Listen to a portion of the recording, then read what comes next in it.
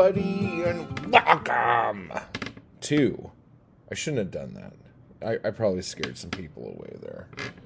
But welcome to the I Hate Matt Wall Poetry Podcast, where today is the first day of a very special couple of days, where I got to talk with Matthew Buckley Smith of Slee Ricketts fame, you know, the big damn poetry social media influencer. Yes, that Matthew Buckley Smith. And we, on this fun, wild ride, we talk about all sorts of shit. And here is a list. We talk about academia and what I get wrong about it. We talk about weird debates with editors. We talk about should writers even ask editors questions.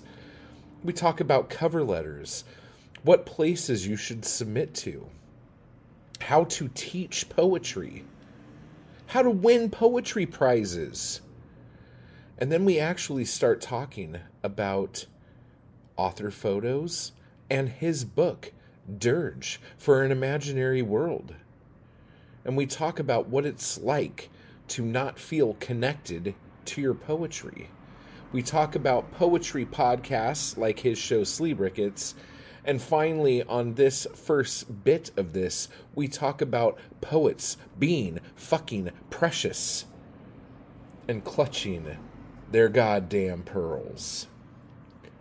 Yeah, so Matthew Buckley Smith, the influencer, pulls no punches, and he goes right for the jugular against all of the poets out there. I'm just fucking around. Oh my god. Yeah, so good times. And let me go ahead and give some of the Anarchy crew and other shout outs. So over at Patreon, I want to give a thank you to Michael, to Deborah, to Cedar, to Harry. And then, as for the crew, I want to thank Alan, Patrick, and AM back in the goddamn motherfucking fold. That's what I'm talking about right there. And then the big swinging dicks of the motherfucking Anarchy crew.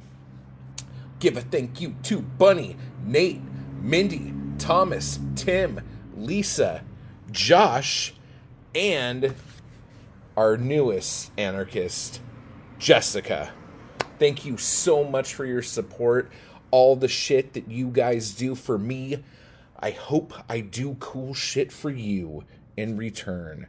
So thank you. And now, let's go hear from Bucks himself. Because this is the Too Cool for School fucking show over here. That's right. Since we had already discussed what we were going to talk about, about 15 minutes ago, I decided to give you different stuff. Oh, that's fine. Yeah, I'm game. I do that to Brian all the time. He's like, please don't talk about this because I'm not ready to, I need to reread it. I don't have time. And he'll be like, sure, except I really want to talk about that book. So fucking good, dude. Yep. So one of the things that we go back and forth on when we do chat is me with this notion that you are of academia and how you right. So what is it exactly that I get wrong about that world? That's kind of huge, but like yeah. You could start like just making me feel like go, yeah, you know what? It's not really like this. You don't need to feel it's not really like this. Well, I don't feel inclined to defend academia. I mean, I started my own podcast with no small amount of hostility toward it. I think the thing I hear from you is a sort of an odd conflict. I mean, first of all, like I'm not part of it. I'm not, you know, like I've spent plenty of time in school, but like I'm not at a university, so it's not part of my life. But I mean, I think what I hear you talk about academia as if the people who rule academia are currently the new critics. Like are currently, and even like a kind of a cartoon version of the new critics who just only want to like wrap everybody's knuckles and make them write sonnets, when like that's so far from what creative writing teachers in colleges are doing. I mean, in a way, I sort of wish there were a little bit more of that. Like, I wish people, at least if you're going to go get an MFA, which I don't necessarily recommend. I mean, it definitely, like, I have lots of qualms about that. But if you're going to get one in poetry, you know, I think it probably would be great if you learned how to write in meter and rhyme, just so that's something you can do, right? I mean, you're getting an MFA. It's like if you go to get an MFA in drawing, you're going to do fucking life drawing. You're going to learn how to draw Apple. You're going to do the things that you do, and then you can choose later whether you want to do them more or not. So I would love for there to be a little more of that. It's not really there. It's not. I mean, I went to an unusual MFA program, which was, I mean, even the little bit of instruction and form that we got was quite unusual. So I don't at all mind your hostility toward academia. I just sometimes feel like you're, like, Michael Robbins had this great essay a number of years ago in Poetry about a postmodern American poetry anthology, and his sort of thesis was everybody in this fucking anthology thinks they're a rebel. They all think they're fighting the man, and he's like, they're all fucking tenured. They are the man. Like, they all love the idea of this boogeyman who's telling them, like, there's I don't know if you remember in Dead Poet Society, when Robin Williams gets replaced, he gets replaced at the end by this, like, totally cartoonish school marmish professor who may, like, literally gets out like ruler and protractor and like they have to like measure the numerical value of the poem's quality, and it's like, this is insane. Like, that's an insane. Nobody has ever done that. But also, like, all of the people who currently have tenure in creative writing programs wish, like, they love that idea of the institution, because then they can feel like they're fighting something. The reality is, like, people who write in meter and rhyme, for the most part, are fucking weirdos on a ratosphere who aren't employed anywhere. I mean, aren't employed at universities, I should say. What it sounds like, and I'm going to explain it like this, because this is how it works. When I was doing more film stuff, and I would hit up, like, different production companies and shit like that, the smaller production companies would fucking give me so much shit and just say things like, you know, like, do you understand, like, how valuable our fucking time is and all this other shit? And they would just, like, run their mouth at me and shit. But then if I would call, like, American Zoetrope or whatever, like Coppola's company, like, they were fucking nice as shit to me and would treat me so fucking good, because, again, like, they never know, like, who their fucking next boss is going to be. You know what I'm saying? Like, they don't have to prove anything. Exactly. They're not insecure. They're not worried. And so I think the problem I have is that a lot of the poetry editors who have tried to have conversations with me based off of things I've submitted have become this whole fucking thing about rhyme and meter and how I'm uneducated and how if you're not like this, you can't be this and all this other shit. But those are people who are probably outside of academia, but claiming academia. Do you see what I'm saying? Oh yeah. I mean, I'm sort of amazed that you're hearing back from editors. Like, just because not 9 times out of 10, like 90 times. I mean, like, so much the norm is just flat rejection, or like maybe stamped tiered rejection, this thing. Yeah. Like, that's almost all I ever get. And on the very rare occasion that I get something accepted, I mean, I will sometimes get, like, I had a guy ask me if I minded making a one-word plural title singular so as to avoid, like, associations with Sinatra. It was called Regrets. And he said, well, what about just regret? And I said, like, fine, that's fine, cool. But, like, I don't, even, like, the editing work I do, I don't, I can't believe they're fucking doing that. Like, it just seems crazy. Like, who are these people who are writing you these elaborate notes about your poems? Here's how it goes. When I do my cover letters, I do my cover letter, and, like, I don't recommend everyone do this, but it's right. Dear sirs, go fuck yourself. Here are my poems. No, not even like that. Like, if I'm going to submit somewhere, I will usually look into at least the editor who I'm sending the stuff to. Yeah. And in my cover letter, I will ask a question based off of something that I've learned about this person to open a kind of dialogue. And I don't recommend people do that because people don't have fucking time to respond to every fucking email in the world. But when you play up to vanity, a lot of times you get a response. So when I would get a response, it would open up a conversation, and then this is how all this shit would happen. So I would just love to hear like what wisdom they tried to impart to you, or what like recommendations they made, and how the hell meter and rhyme came up. Because I'm so few poets have. Almost anytime I see a fucking essay about meter and rhyme, unless it appears in a formal magazine, almost always those people don't know what the fuck they're talking about. The conference I just went to, I got yelled at by a room full of Miltonists because they didn't know how to fucking scan. Like, almost no one knows how to scan. So I'm just amazed that, like, that's a thing people went to at all. When usually if you write a meter and rhyme, you'll get, like, scan, like, look at a line and say what the meter of it is. Oh, okay. Yeah, like, I find, like, as I met a guy at this conference who I was like, don't you find that very few people actually know how to scan? And he said, no, I find that no one knows how to scan. So I'm just so curious about, like, who are these people and what are they saying? This, one example is the magazine itself said it takes all kinds of stuff, you know. But always a lie. Totally. But we do prefer formal poetry or whatever. Oh, see, this isn't poetry. This is journaling. So, but if you want to, since you're local, we can go get coffee. And then maybe I could like talk to you about my poetry workshop. And then maybe you could enroll in my poetry workshop and I could teach you how to write. Although there are some places that take what you do. We're just not one of those places.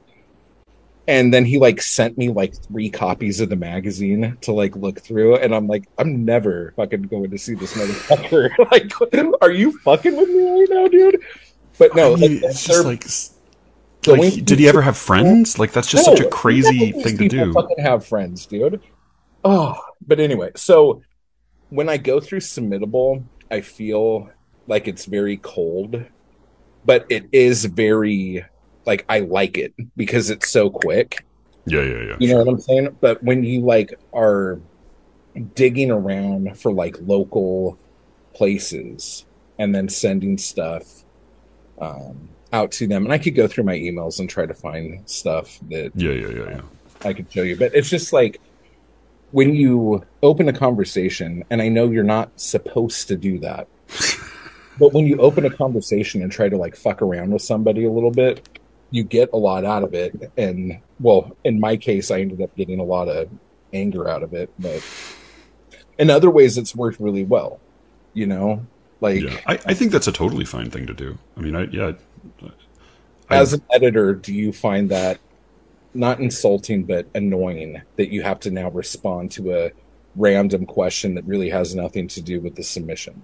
I don't know. I mean, I think like he always has the ability not to answer, right? I mean, that's always fair. I think like I don't know. It's true because like I do occasionally get caught up in sort of long exchanges with people. Usually it's just somebody who's writing me about something that I can't control, and they keep asking me about it. I'm like, I still fucking can't do this, man.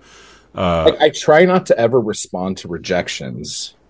That's good. Don't respond to rejections. Yeah, that's why I try to hide a bunch of shit in my cover letters. Yeah.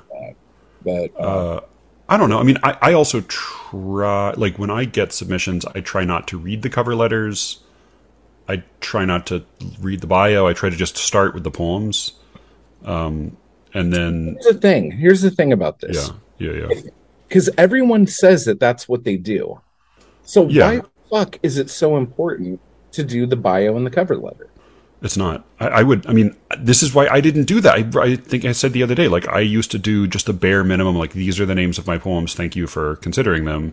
Mm-hmm. And I was told that that everybody, that like it makes a difference if you list your previous publications. And so then I started doing that. I don't know if it's helped or not, really. I'm not sure. Do you think listing your previous publications means that the person reading it won't even really look at your poem as much as where you've been published? No, I mean, I think the trick is, unless your name is such that, like, when they see you've submitted, they know they're going to take something regardless. Yeah. unless that's the case, I think all it is you're hoping that they will actually read your poems. Because I think most of the time editors don't.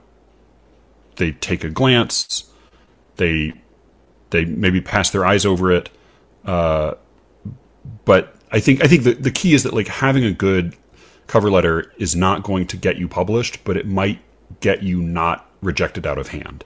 Yeah. Okay, that's solid. That's solid. Do you look at, when you submit to places, do you only submit to places that you know are like been around for a long time and are legit?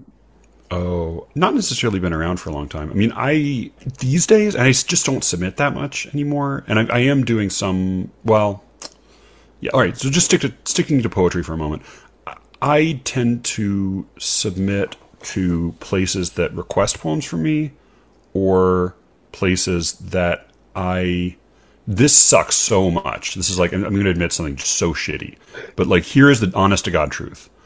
I'm submitting to, other than like if you request a poem or like I have a personal relationship or something, I am submitting to magazines where I think there is a chance that the various anthologies or like Poetry Daily or American Life in Poetry, I think that, I'm submitting to places where I think there's a chance they will see it.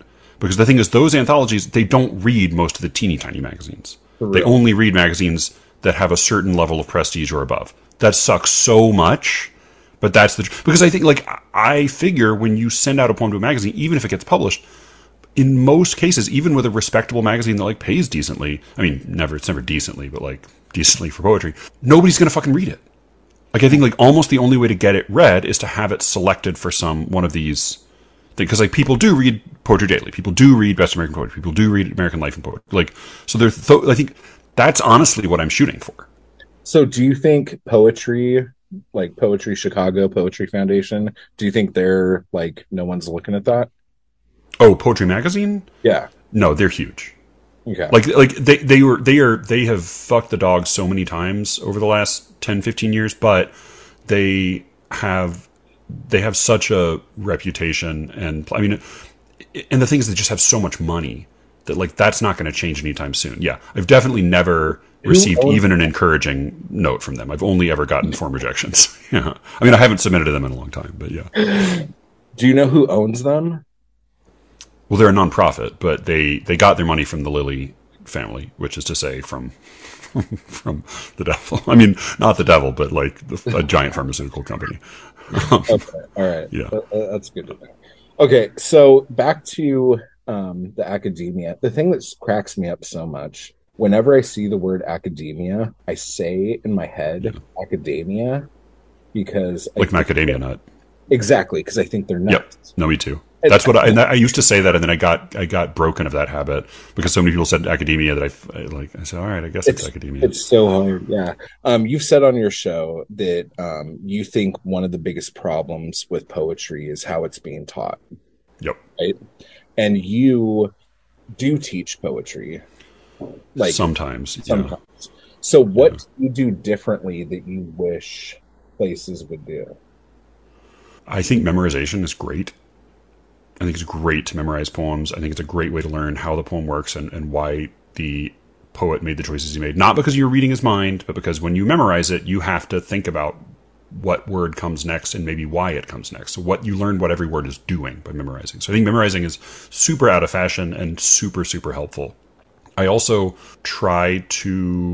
I work from sort of the premise that when we talk about poetry, for the most part today, if you're teaching a literature class, obviously poetry is a big category that includes epics and dramas and so forth. But if you're talking about poetry the way we talk about it today, what you're really talking about is sort of the tradition of the lyric.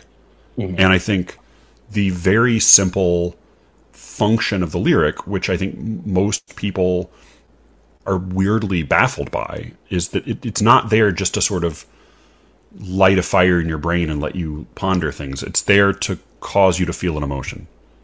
Yeah. And so if you're writing a poem and it causes your reader to feel an emotion, then you did something like your job. And if it doesn't, as like my old, very crusty, very academic professor who was, couldn't have been drier back in the day, what he used to say was, no feeling, no poem. Yeah. I think he's right, and he's totally right. So I think, like, just starting with that, like, here's what poems do.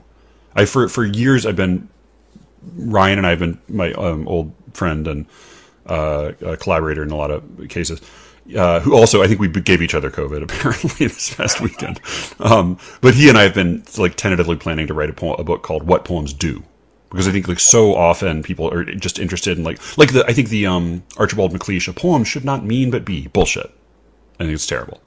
Like, poems do things, and like, then if you were reading them in order to say, well, what does this do, and then how does it do it? Those are questions that you can talk about that have, like, real answers, and they're not. The answer is not, did you solve the riddle of this poem? Because that sucks, and I think it's something I hated doing as a kid. That's how most people teach poetry. Right. Well, and in fairness to most people, I think, because I certainly did some of this early on, I think that the way it often happens is that if you are a certain kind of nerd, then you might get excited in a class when a teacher shows you some, like, secret thing in a poem that you didn't think. And, like, you're like, whoa, that's so fucking cool. And then you sort of stumble your way into doing that in class where you think, like, well, look, do you see what this is doing? Do you, because you're trying to replicate that same excitement you felt when somebody blew your mind. But, like, for most people, that's just really intimidating and alienating. And it doesn't really help you learn much about the poem. It's just a fun Easter egg. And, like, if you're a nerd and you love Easter eggs, great. But you can't teach poetry by teaching Easter eggs. Yeah. That's my spiel. That's a t-shirt right there, dude. That's good. I like that a lot. So I got the book. Yep. Thank you. Oh, man. Post-its. Yeah. Trouble ahead. Okay. So, Dirge for an Imaginary World. Tell me a little bit about why this is called this and why the book's laid out the way it is. Oh, all right. So, The Dirge for an Imaginary World was the title of a poem I wrote. And then I revised it and revised it and revised it and revised it and revised it until there was literally nothing left but the title. And then I figured I still kind of liked the title, so I would just put it on the book. So that's where that comes from. I mean, a lot of the poems in the book are sort of about a disillusionment, like losing my faith in God and like kind of confronting mortality and those kind of boring old tropes. So that's sort of what that poem and that title were getting at. I have a very unfashionable and sort of shitty theory of poem ordering in books, which is, by the way, like, you want to hear, like, the kind of awesome wisdom you learn in an MFA program. I was told, here's what I was told. You put your second best poem first, your third best poem second, and your best poem last. Ta-da! So, which is, like, not terrible advice, but also, like, I do flip to the end of the book anytime I pick up a book of poetry before I buy it. Do you assume that the best poem is going to be the last poem in the book? I think the last one should pack a punch. Okay. Because you're sending us off, right? You know, Yeah. You leave us wanting more. So I have certain obsessions that I come back to, but I totally am of the opinion that the basic unit, like the survival unit of poetry, is the poem, not the collection. I think collections are totally ephemeral. I think, like, with very, very few exceptions, they basically, like, dissolve on impact, and all that's left is, like, a handful of these little one poems that somebody pins up on the wall or passes on to a friend or gets some line tattooed or whatever. Like, it's the individual poems, and sometimes just the individual lines that survive. And so what I do in ordering a collection, and I have another collection that's been coming out for like a year now, so it's sometime it will come out, I promise. I'm very slow, as you are not, but my whole rule is just put it in an order that doesn't, like, irritate the reader. Like, I don't think themes or projects are very, like, I don't care about any of that. I don't have those. I just try to write a bunch of individually good poems, and then I try to put them in an order where it's not like toothpaste and orange juice. Like, you don't go like, whoa, why did that one come after that? Like, so that's all I'm really doing. So with the 3 sections in the book, because, like, you have youth, like, before the first one. Yeah. So the first section is about, like, losing your faith or your relationship with God. And then the second one, I think, is about school. And then the third one is about adulthood. Am I getting Yeah, that? that seems roughly right, and sort of like, yeah, they're kind of grouped by in those, yeah, general modes. So that was a purposeful, like, I'm going to do this like this. Yeah, but I guess I just don't think it matters. Like, I just don't. I But think, like, yeah, putting like that was roughly what I was doing. before, But I also like what also happened while I was like in the very end of finishing the book is that the publisher wrote me and he said, we need 3 more poems because the spine is so narrow that we can't put type on it yet. So we need like more physical pages in here. So I also just like sent him some poems there. So I think like the I just think like the selection and the ordering is not super important. okay, well, then let me ask you this since we're not going to talk about that. Let's talk about this. Okay. This glamorous picture. Okay. Yeah, yeah, yeah. Okay. So I'm going to guess this was a wedding day picture. Totally. Okay. Yep. And the perspiring forehead napkin Yeah, yeah. thing was because of like nerves, or it was just hotter than shit in a It's suit. hot as fuck, and it was the Yeah. room the men had to change in was just a oven. There was no air conditioning, and yeah. So is there any symbolism in the fact that you're all dressed up sweating as your author picture for the book?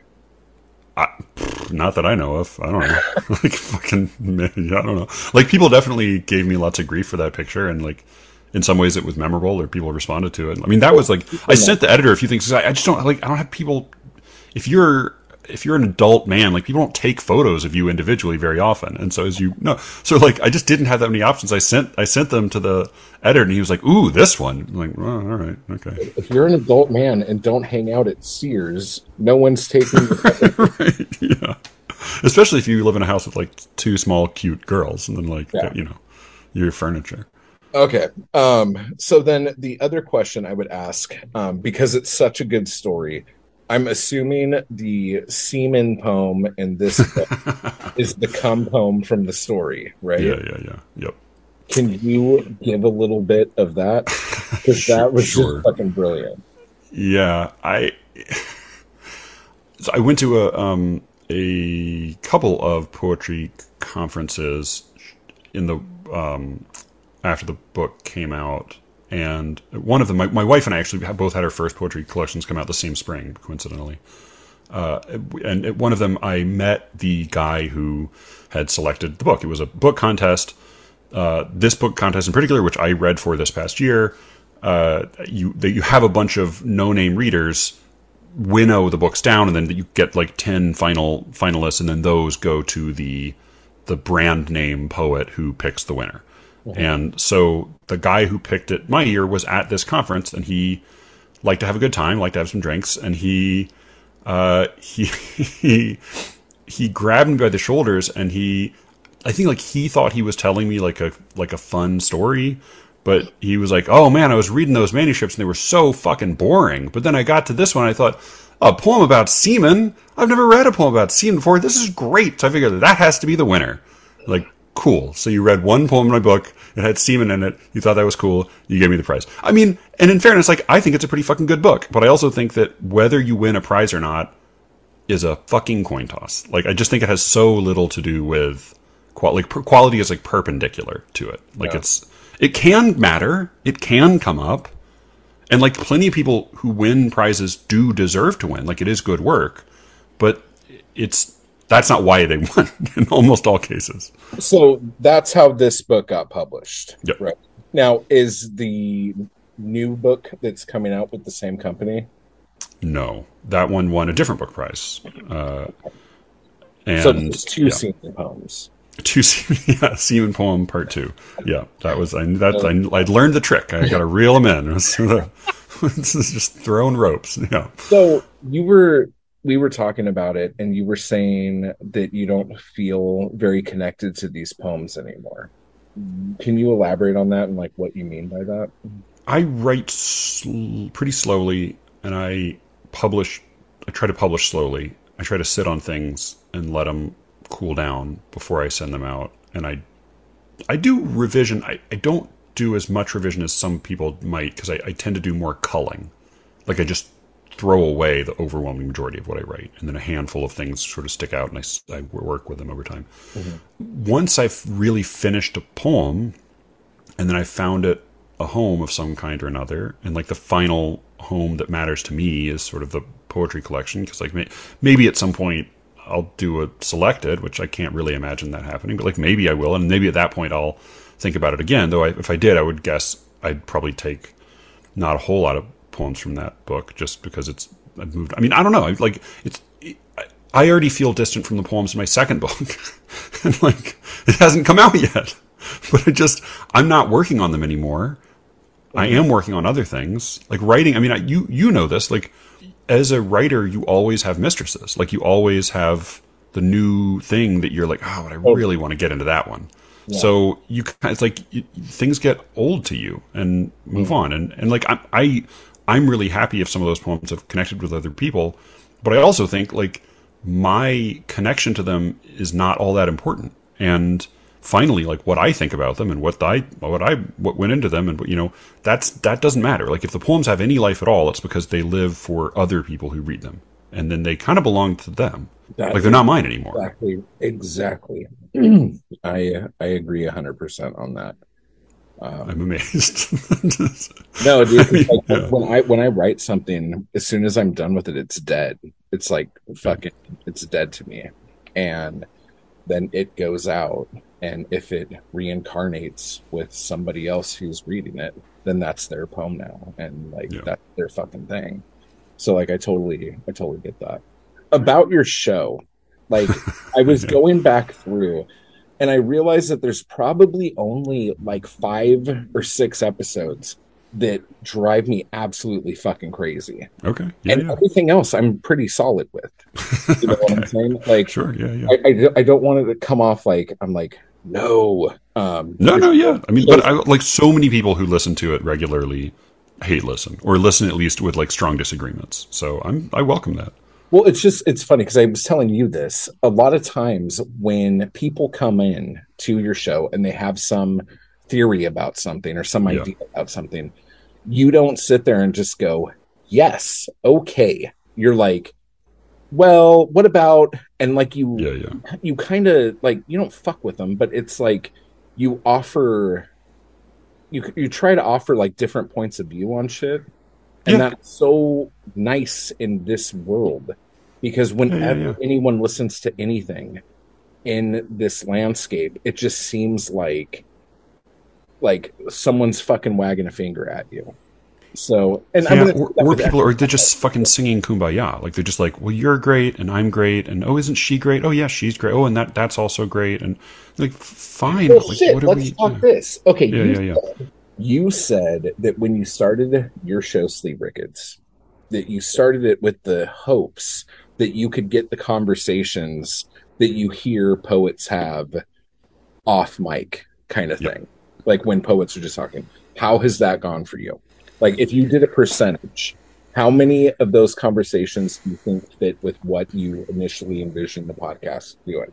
I didn't envision in that much detail. I thought I would do 10 to 12 episodes solo and then call it a day. So I just didn't think anybody would play ball. So that some people has been surprising. It's still not, and I try to be clear about this on the show as well. Like, this is by no means like unfiltered or with absolute honest, like, we're human beings. Like, the things we're going to talk about and not talk about. But I think the hope is that it has been a little more frank than poets tend to be when talking about poetry and the poetry world in public. Yes. Because behind closed doors, they're super catty, which is fun, which is great, which I enjoy. And I wish people talk that way about fucking any subject under the sun, but they're just so delicate and so nervous when it comes to poetry. Partly because I think it's just such a small world in which relationships matter a lot and quality matters not at all. And then partly it's also this weird belief that like poetry's in trouble. and like we have to be careful, and we can't let the light snuff out. We have to keep it alive. I think like poetry's fine. Poetry's fine. Like it's not like our babying it is not going to keep it going stronger. Yeah. Like fucking. There was a great line. Actually, I was rereading because I had to introduce David Yezzi, and I reread. He had this great essay called "Poetry and Truth," and it starts with an excerpt from Lord Byron's diary. Lord Byron has an introduction to some book he was. I think it was Don Juan, and he writes this anecdote about Ben Jonson and John Sylvester, who are Elizabethan poets, and he in the story, because poets back then were like challenge each other the way that rappers will challenge each other today. And so Sylvester said, like, I want to challenge you to a rhyming contest. So he said, I, John Sylvester, lay with your sister. And he's like, all right, what you got? And Ben Jonson said, I, Ben Jonson, lay with your wife. And John Sylvester said, that is not rhyme. And Ben Jonson said, no, but it is true. So I was like, poetry is like, people have not always treated it so carefully in the past, and I don't think we need to now. No. That's it. That's all you get. That's all you fucking get until Saturday. So, again, go out and get Last Chance, my chapbook of Last Chance gas stations, available now at my Etsy shop. Check out my Amazon shop. Look at all my books I have on there. Check out Hoarywood on Kindle Vella. Support me on Patreon. Run over to my YouTube and hit join to join the Anarchy Crew. And dude, just give me fucking 5 stars, you motherfucker. You know you want to. I want you to. So let's do it. I'm supposed to start a live stream 30 seconds ago, and I'm still sitting here talking to you. So we will have more bucks in just a little bit. Go over and subscribe to Slee Ricketts too, because that's an amazing fucking podcast. And until next time, I don't know, eat shit or something. Type hard, guys. I just want to give a quick thanks to those people who make these videos possible. Anarchy Crew and my followers on Patreon. I appreciate the hell out of you guys, and thank you so much for keeping me going to keep this content possible. You guys are awesome. And if you'd like to join the crew or the Anarchy Crew, just hit the join button beneath this video. And if you'd like to become a member of my Patreon, you can run over to the link down below to do that as well. Thank you.